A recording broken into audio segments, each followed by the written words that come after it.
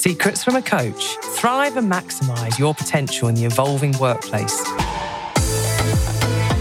Your weekly podcast with Debbie Green of Wishfish and Laura Thompson-Staveley of Phenomenal Training.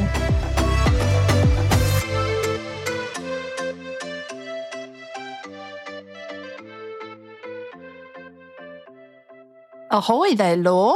Ahoy there, Debs. How are you doing? Who was that, by the way, that just squished across the screen? Who was that? That is my support animal, my giant stuffed fox. I love it. That if the hybrid working world is getting a little bit too much and my extrovert needs aren't being met, then I have a little chat with my furry fox. And does it give you what you need, Law? That's the thing. It does. Oh, it that's does. all right then. Now, I just wanted to check, fellow shipmate, that we are, I'm rowing clearly in an easterly direction. Are you? I thought we were going south. Right. Well, this is where the rub can happen. Because as we are discovering in our current 4-part mini-series focusing on It's All About the Team, where we discussed in our previous episode around keeping conversations, especially when they're team ones, above that drama line. It's so easy to slip into conflict, particularly if energy is low and passions are running high. And the focus we're going to have on this week's episode is all about good teamship. How do we maximise pace, minimise politics? And if we were to take that lovely visual metaphor of we're all there, shipmates out on the ocean. It's all very well me there thinking that I'm rowing as well as I can do. But if actually it turns out I'm slowing us down with my every action, then as a team, we might not be as effective as we could be. It's such an important topic, Law. So I think if we back up, where does that word come from, first of all? Because we use it a lot, right, teamship. But where did it first come from? Yeah, we do. And it gets people thinking. So Clive Woodward, who was a rugby coach for many years, so this was a word that has kind of been pinned onto him, and we've really kind of played around with this, particularly in the last couple of years, because you can have as charismatic leader as anyone could give you. But if you've got 1,000 people who are refusing to work with each other, who are prioritising their individual needs over whatever that collective team goal is, then you've got a problem. You can be as charismatic, you can be as engaging as you can be, but if the team are not in an environment where they are wanting to work with each other, you've got a problem. But of course, leadership is what sells the books because it's very sexy and appealing and, you know, we all can be a leader, etc. Whereas there's not an awful lot of control. You've got over thousands of people, particularly, you know, for people that might be part or have been part of big old corporations. So this idea of teamship, which is how do you create an environment that just sets itself up for the team to be able to thrive? And so Clive Woodward had some really great successes out on the pitch as a result of his real focus on teamship. So I can share some of those with you in a moment. But what's your take, Debs, not only as a coach for individuals, but as a team coach as well? What's your take on just how important this idea is, not only in this year, but in the decade ahead? I think it's really important. I think there's always been a level of office politics anyway, wherever you go. I don't think I've ever come across an organisation or a team that haven't had a level of it.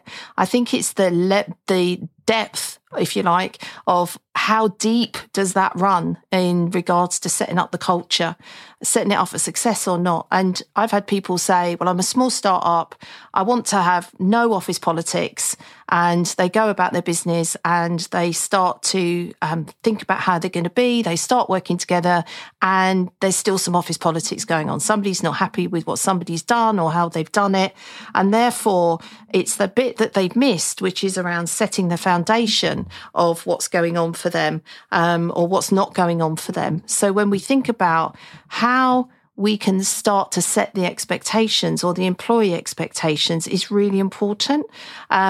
Especially if there's a perception of favouritism going on, is not going to be helpful in that organisation. So how we communicate what we do, how we set the tone, I think is really important.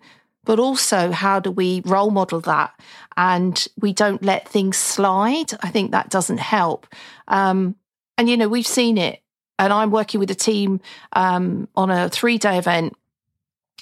in this week, and it's going to be really important to see how they are. I've already done some individual conversations with people just to get a sense check and a bit of a temperature check as to where they are.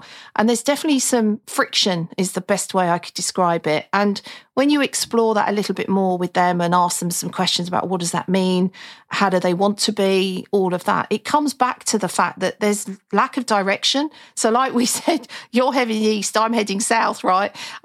Yet we haven't come to meet in the middle to just realign and make sure we are on track and we are heading in the right, direction, and we're steering it together, because there's just been an assumption that it's just happening, and the friction it can cause is huge.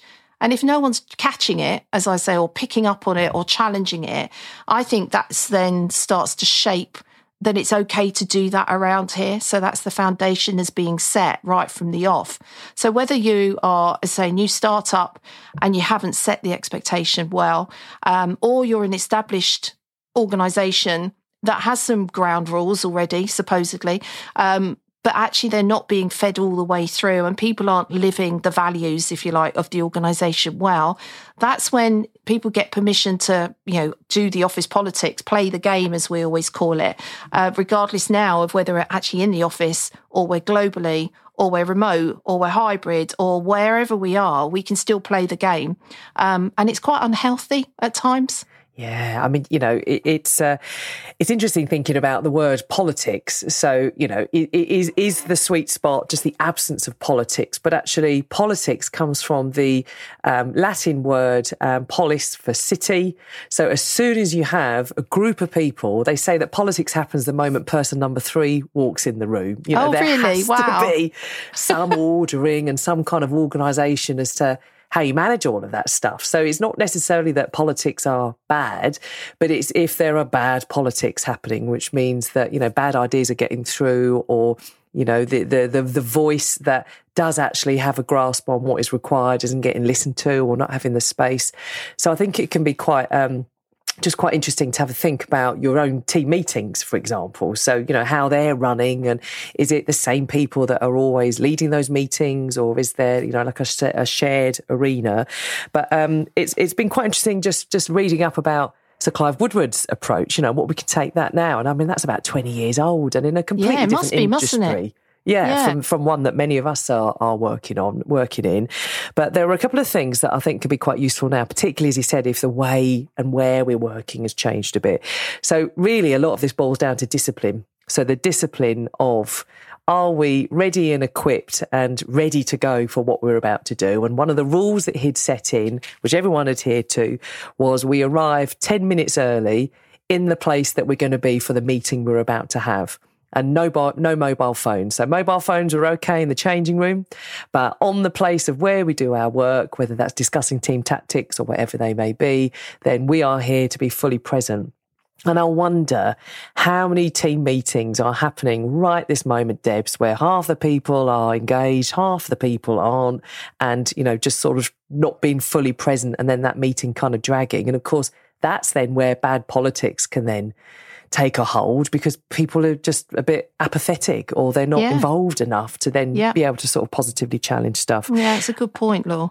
And the other story that really stuck out for me was that there was a story that was shared where his fierce loyalty to the team. So it wasn't about the team propelling him to look great as a leader.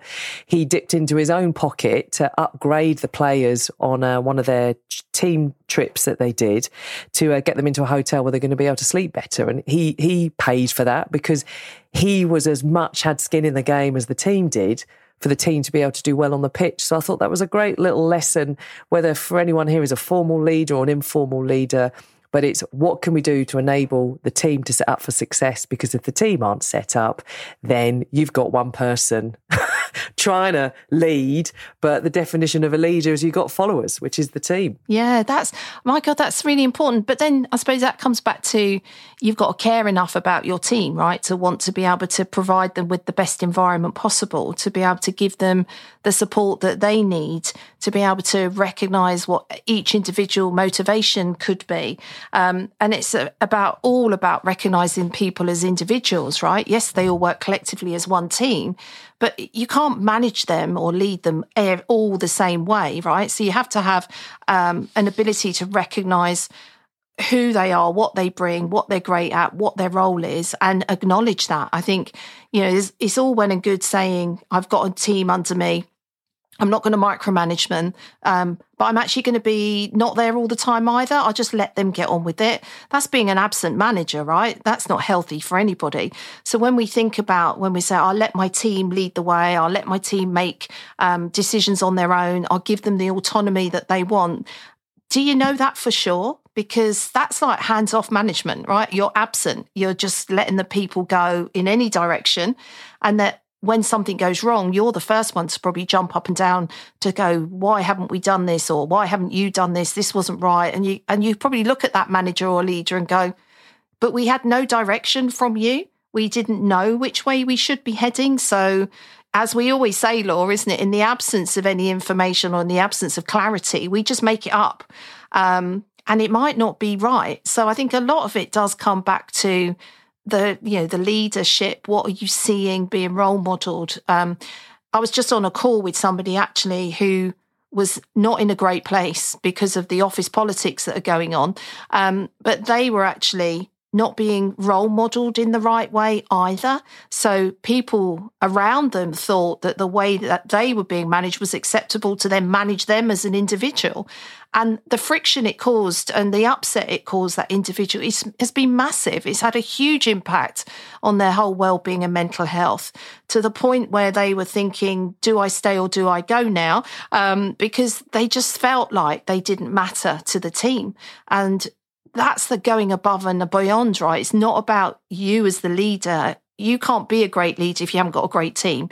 But what you need to be able to do, I think, is set the right foundation for that team to be successful. Oh, I completely agree. It's interesting you talk about just that communication aspect. And I know we're picking it up at next week's episode, where we'll be focusing all about communication lines being open, because it's such a hot topic, particularly if you're working in different ways now. But interestingly, back to Sir Clive. So he described people's kind of attitudes to acquiring new knowledge as either being sponges, so open and ready to learn and absorb, or like rocks, which is a know-it-all. You can't teach me anything else. I know what I'm doing. And he would much rather have a kind of a set of sponges who might not be top of their game from a physical talent point of view, but they've got the sponge mentality, rather than people that were top of their game talent-wise but had a rock mentality, because that could potentially get in the way of your kind of your future growth. So linking this back to our ship analogy, I guess, Debs, it's about promoting that net mindset, which is we're just going to cast our net out as individual players, and just see what's out there and then think about how we can bring that back to the team, rather than being an anchor. I have to watch my rhyming slang here, won't I? So rather than being an anchor, which is without realising, holding down that pace of of everyone else maybe wanting to go full steam ahead. So if it's sometimes, as my dad said, if you can't spot the anchor in the room, guess maybe it's me. So as so many of these things, good teamship, of course, starts off with self-awareness. So, but we pick that up by that culture that is around us as well.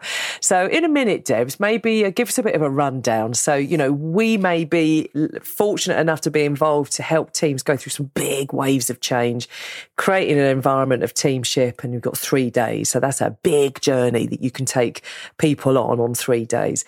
You might be listening in and you might just have a couple of hours that you've set aside just to get the team really feeling full steam ahead for the future. So, Debs, in a moment, take us through. If you had a couple of hours and you were part of a team and you wanted to encourage some conversation that helps get some better teamship, where we minimise politics, we maximise pace, take us through what some of your top tips would be.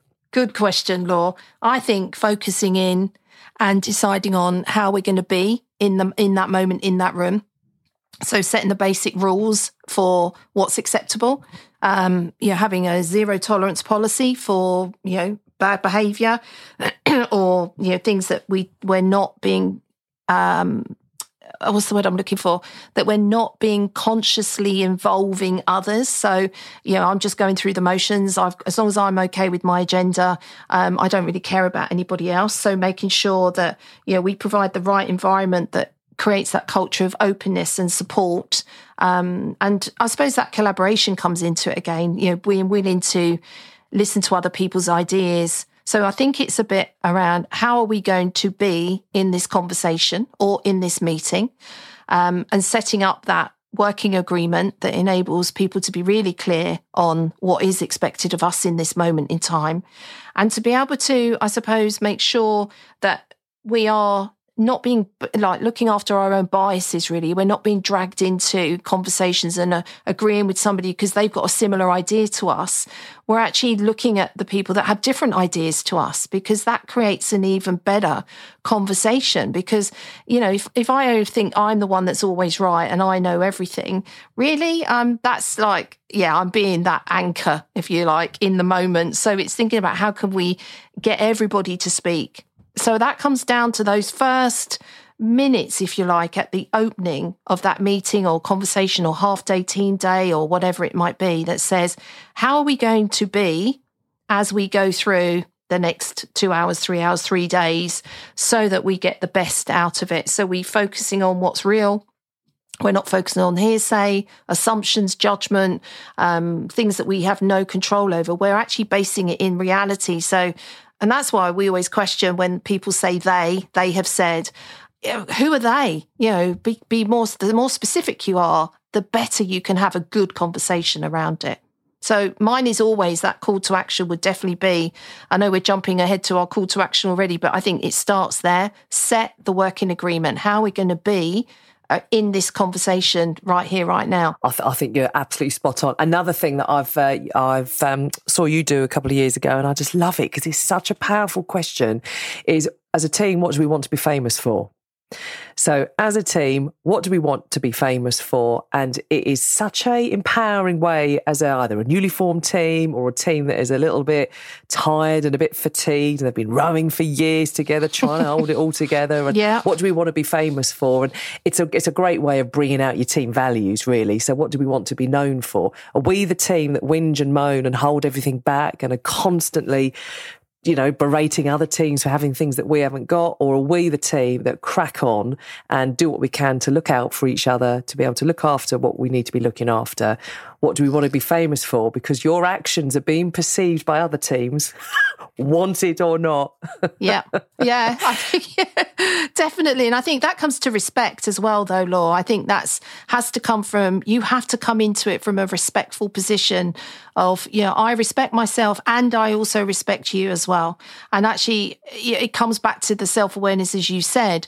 But actually, if you're going in as that bit that says, I'm going to encourage those respectful behaviours, not just for myself, but of others as well, then we do hold the team safe and secure and not leave them out to hang over and walk the plank, if you like, all on their own, because that's not a good place to be either. You reminded me of a blast from the past from the huge world of social psychology, which of course is always so interesting when you apply it into a world of work, because it's a human laboratory, isn't it? Some of the places that we all would have worked in. Yeah. And, bringing out the very best and the very worst in sort of human nature. But there's the concept of groupthink, I think, is always quite an interesting one. So just when you were saying earlier on about, the benefits of having a working contract or a working environment, is it just limits the risk of a group of people individually might be very intelligent, but collectively might not make intelligent decisions because they've been subject to groupthink. So groupthink is where a decision then is arrived at by a group of people. There's not necessarily the best one that individually they each might not have signed up for, but just collectively something happens and we might get very swayed by an influential member in a room, or we can't be bothered to sort of challenge. But that idea of sometimes the more people there are involved, the less intelligent those decisions are. And the original piece of research that came from was Ash's perception test, a perception test. So if you imagine the scene, you had a group of people who were there, and all but one had been paid to be there to be part of the of this research, and the researcher is there wearing their white coat. So there's already this kind of inbuilt, oh, I'm in a formal place. So the one person who doesn't realise they're the only one person who doesn't know, basically everyone is then asked to say which one of these lines that I show you are the longest, A, B or C. So the first one, quite kind of every day, and everyone then can see that, you know, the second one is the longest one. And then our person who doesn't know that they're part of something just kind of feels comfortable because they've answered the same as everyone else. And basically, as the session goes on, increasingly more and more people are saying the wrong answer. So you see this individual deciding, am I the only one that's seeing this? And you see the look on his face when he just caves to the pressure, the silent pressure of, I want to conform because it feels, I don't know the rest of these people, and 11 other people are saying that it's C. I can clearly see that it's A, but I don't feel safe enough here to be the one person that stands out. So I'm just going to acquiesce and comply with what the group is saying. And then you have groupthink, which is individually, people might have a chat after going, I'm not sure that idea is going to work. But in the room, the politics, it's created this pressure where I feel like I need to say yes or no or go along with what the crowd says. Yeah, that's such a good thing to have in your mind as well, isn't it? But it does happen. And we've seen that happen. And unless you're skilled at picking up the signs of that, and you're sitting there going, as you said, did that really just happen? Has everybody just agreed? Yet the conversation we had leading up to it was nobody agrees with what this person's about to say. So it takes some courage sometimes. And that's the bravery to step in and call it as it's happening. But you might not have the confidence to do that. I know, somebody I've been coaching for a couple of weeks now about building their confidence to feel like they can speak up rather than just go along with the flow because it's easier. Because otherwise the fallout from, their boss is going to be huge. And the politics, as they said, it just creates is just not worth their time. And actually they're so passionate about what they're doing that they just can't cope with it anymore, that they are going to stand up, if you like, and speak out. And so we've been working on their confidence to be able to have a way of leaning into that conversation. And part of it was that checking in at the very beginning. And we do that in coaching. How is everybody arriving today? What are you thinking? How are you feeling right now?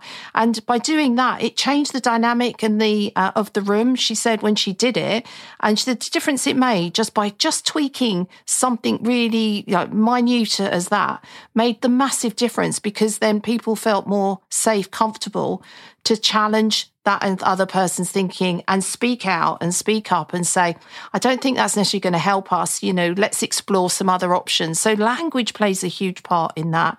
But she wouldn't have been able to have done that had she not set the working agreement, the work environment at the very beginning. So I think if you're going to do it, that's the crux of everything, because you've got then some facts that you can come back to if it starts to go off track and people are just being rogue or just not speaking or just gone quiet. So I think that for me is so important, that you've got then factual something to come back to if it's going a bit off course. Oh, I love it, Debs. Do you know, I wish I'd known some of these things at the start of my career. I think I could have added so much more value in the early years, and I think that I could have had far less internal angst, and I just think these things, I just think that's the wonders of education, isn't it? Once you've got a bit of an idea about actually how a meeting starts can transform the politics or the undercurrents that are there then, as a meeting progresses. And just little things like groupthink, just because all of the senior people around you are saying, we should do this, you might be the only person in that room that actually has some end user feedback or an awareness of what the client or the patient or the customer or the internal colleague might be feeling. Your thoughts are valid. It's how you place that. And then, of course, that's language, isn't it? Because if I'm from the back of the ship, Debs, shouting at you for, going in a southerly direction, then actually I'm not creating a great teamship. If I'm respectfully acknowledging, you're going south, I'm going east. How should we work this out? Otherwise, we're just going to keep going around in circles. And then that means you can then, with respect, then kind of help move things on. So, yes. Debs, in the spirit of We can talk a good game and we can nod along and chat along with things, but nothing happens unless we start to take some action. So what would be your call to action for this week's episode? I think my call to action would be just create the working environment. How are we going to work together today in this meeting? Or how are we going to work together today to get the best out of it, to achieve what we want? And how are we going to be in the room so that we can create a safe space for people? So that working agreement is so important. Beautiful. And my share the secret would be, if you feel like there are some things that are maybe getting lost in power play a little bit, get someone to listen to this and discuss about how we can positively play with some of that power. So what does that then mean to shift and move things on? And it can create some healthy conversation, all in the pursuit of how do we as a team help move things on? Because people haven't got the energy to be going round and round in circles. It's much easier if you feel like you're in the same boat, rowing in the same direction. Definitely. And also, I think it also makes sure that if people are reviewing your Glassdoor reviews, they're good reviews, not negative ones. So I'd keep that in mind as well. Yeah. Absolutely. Oh, my God. I mean, the thought that all of our actions that we're being viewed underneath a glass-bottom boat. Yeah. Yeah, that's not a good look, is it, Laura? No, that's not a good look, no. No, maybe not. We got a crab in the lower deck. No, anyway, Debs... And on another note then, Laura. On another note, have a wonderful, minimal political, maximal pace of a week, and I can't wait to pick up the heady world of, particularly in hybrid matrix working, how to keep communication lines open, all in our focus, our 4-part mini-series on It's All About the Team. So, Debs, have a fab week. You too, Laura, and I'll see you next week. Love you. Bye. We hope you've enjoyed this episode. We'd love to hear from you. Email us at secretsfromacoach@aol.com or follow us on Instagram and Facebook. And if you're a Spotify listener, give us a rating, as it makes it easier for us to share the secret with others.